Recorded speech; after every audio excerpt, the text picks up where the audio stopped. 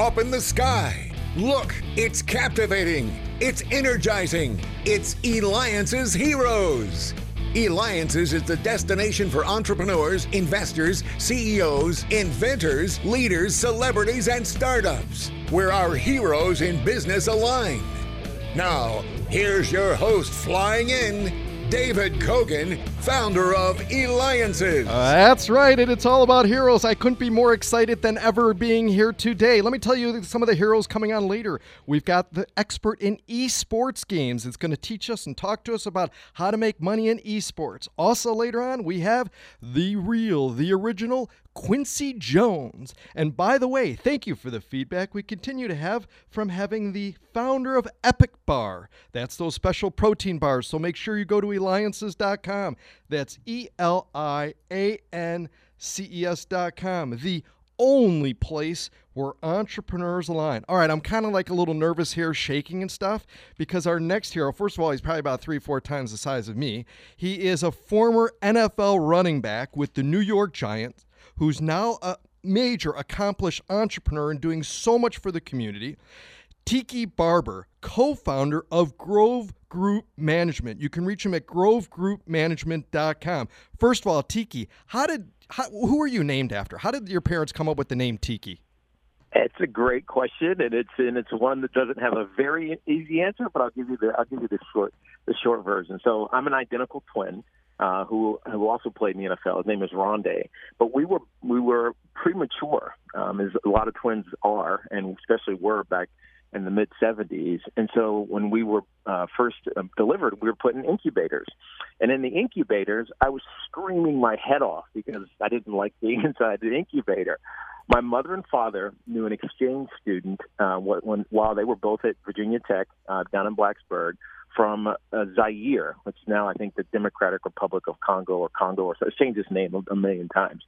And he named us. And so he named my brother Jamel O'Rondé, which means firstborn son. Rondé comes from his middle name, obviously. And they named me Ateem Kiambu, which means fiery-tempered king, because of the story about screaming my head off in this incubator. And somehow my mother took the T and the I out of Ateem and the K and the I out of Kiambu and came up with Tiki. Wow. It was either that or, as I tell people, she was at a bar in South Carolina and she saw this beautiful sign and had an umbrella in the drink, and she said, I'm going to call him Tiki. I love it. Little did those nurses know at that time what you would grow up and be and spend 10 years with the New York Giants. In fact, you are only one of 3 NFL players in history with a certain career stat. Tiki, steal that thunder of what those stats are. Yeah, it's quite an accomplishment, and it's starting to get more and more recognition because running backs are evolving in the National Football League, really in college and high school as well. But I'm one of 3 guys who have 10,000 career rushing yards and 5,000 career receiving yards. The other 2 are Marshall Faulk and Marcus Allen, both who are Hall of Famers and had fantastic careers in the National Football League. So I take a certain sense of pride in being as diverse of an athlete, an offensive athlete, as I was in my NFL career. Now, you run fast. I mean, I've seen you, and I've seen your highlights and stuff. I mean, you're running like lightning and stuff. I got to ask, though, first of all, what's going through your mind when you're running with that ball? Like, how are you staying so focused, and what's going through? And is it the same thing that's always going through your mind once you've got that ball and it's a one-way road? Yeah, it's funny because people always ask me, and I say I'm running scared because I don't like to get hit. But the truth was, a lot of it was preparation and understanding where a defense was trying to be, how they were going to attack us offensively, and then using that to my advantage. Like I was never the biggest guy. I was never really the fastest guy either, and so even though I wasn't fast, and so I had to use every advantage that I could find, and it was study and anticipation and using that to my advantage, and I think it's why I was able to have such a long career, as you may or may not know, and your listeners may or may not know. The average career length for a running back is about 3 years. And I played 10, so I tripled it, plus some. And, a lot of it's because I looked at it from an analytical standpoint as opposed to I'm just going to be bigger and faster and stronger than you. That doesn't work for long. Wow. I mean, it's remarkable and stuff. I got to ask you another question in regards to football. Then we're going to talk about all the cool stuff that you're doing now after the NFL and stuff. Celebrity producers Glue Sons Luke wants to know what your favorite play was when you were in the NFL.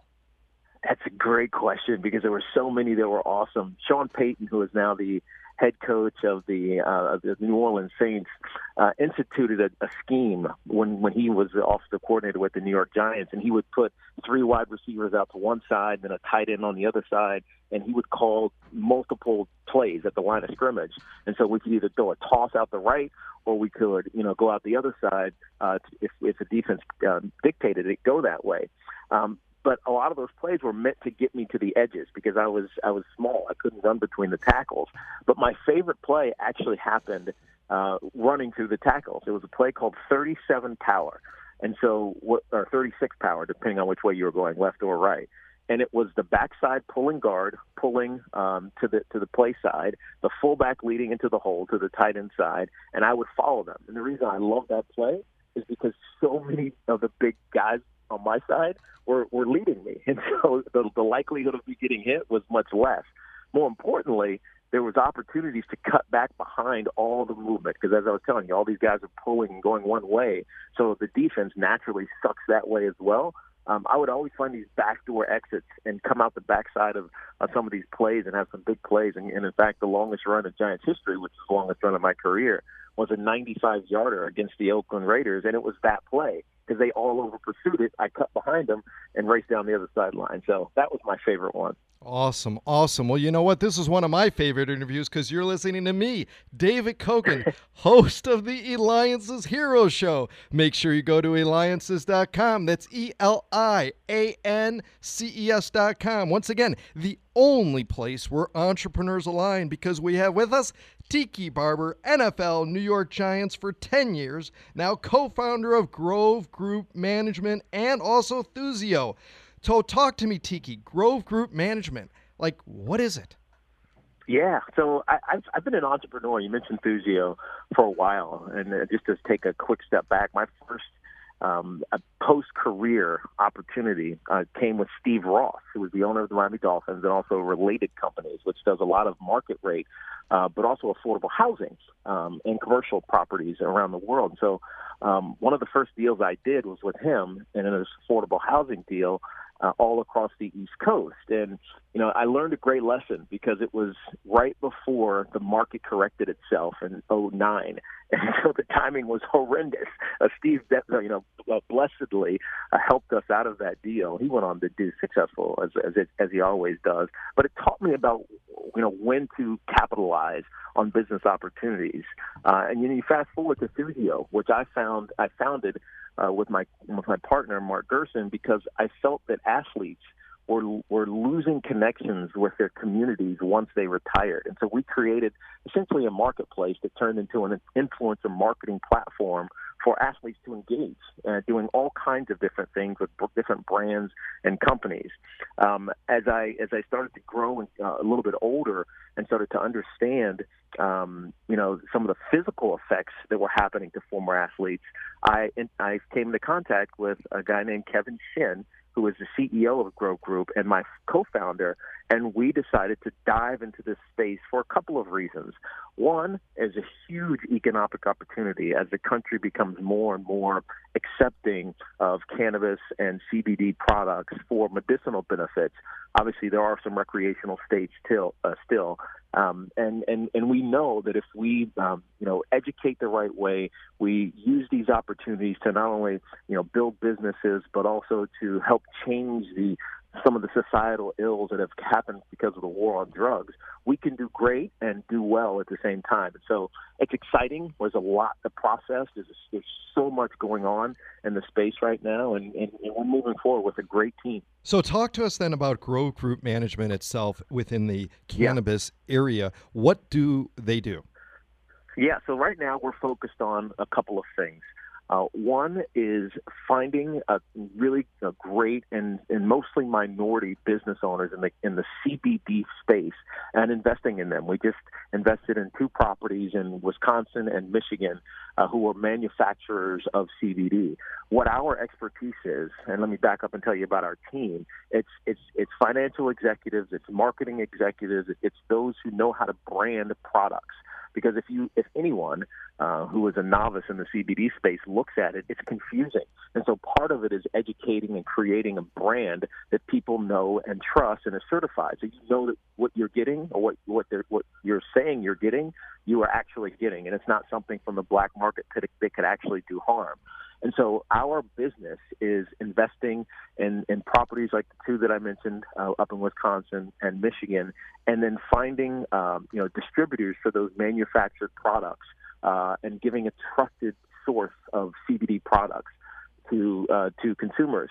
Now, a lot of people will talk about the THC space or the traditional marijuana space, but in most places it's not legal. And so even though the hemp bill, the farm bill has made hemp legal and in a sense CBD products are now legal, you have to be very careful. And I think one of our expertise is advising people on where that line exactly is. Yeah, talk to us about this state. I mean, we hear so much about the hemp industry, cannabis, and I mean, we get so much news thrown at us nonstop in regards to it. Can you share with us really kind of where are we at with that? Where is it? Yeah, so as you know, there are 33 states that are medicinally, where cannabis is medicinally legal. There's 11 where it's recreationally legal.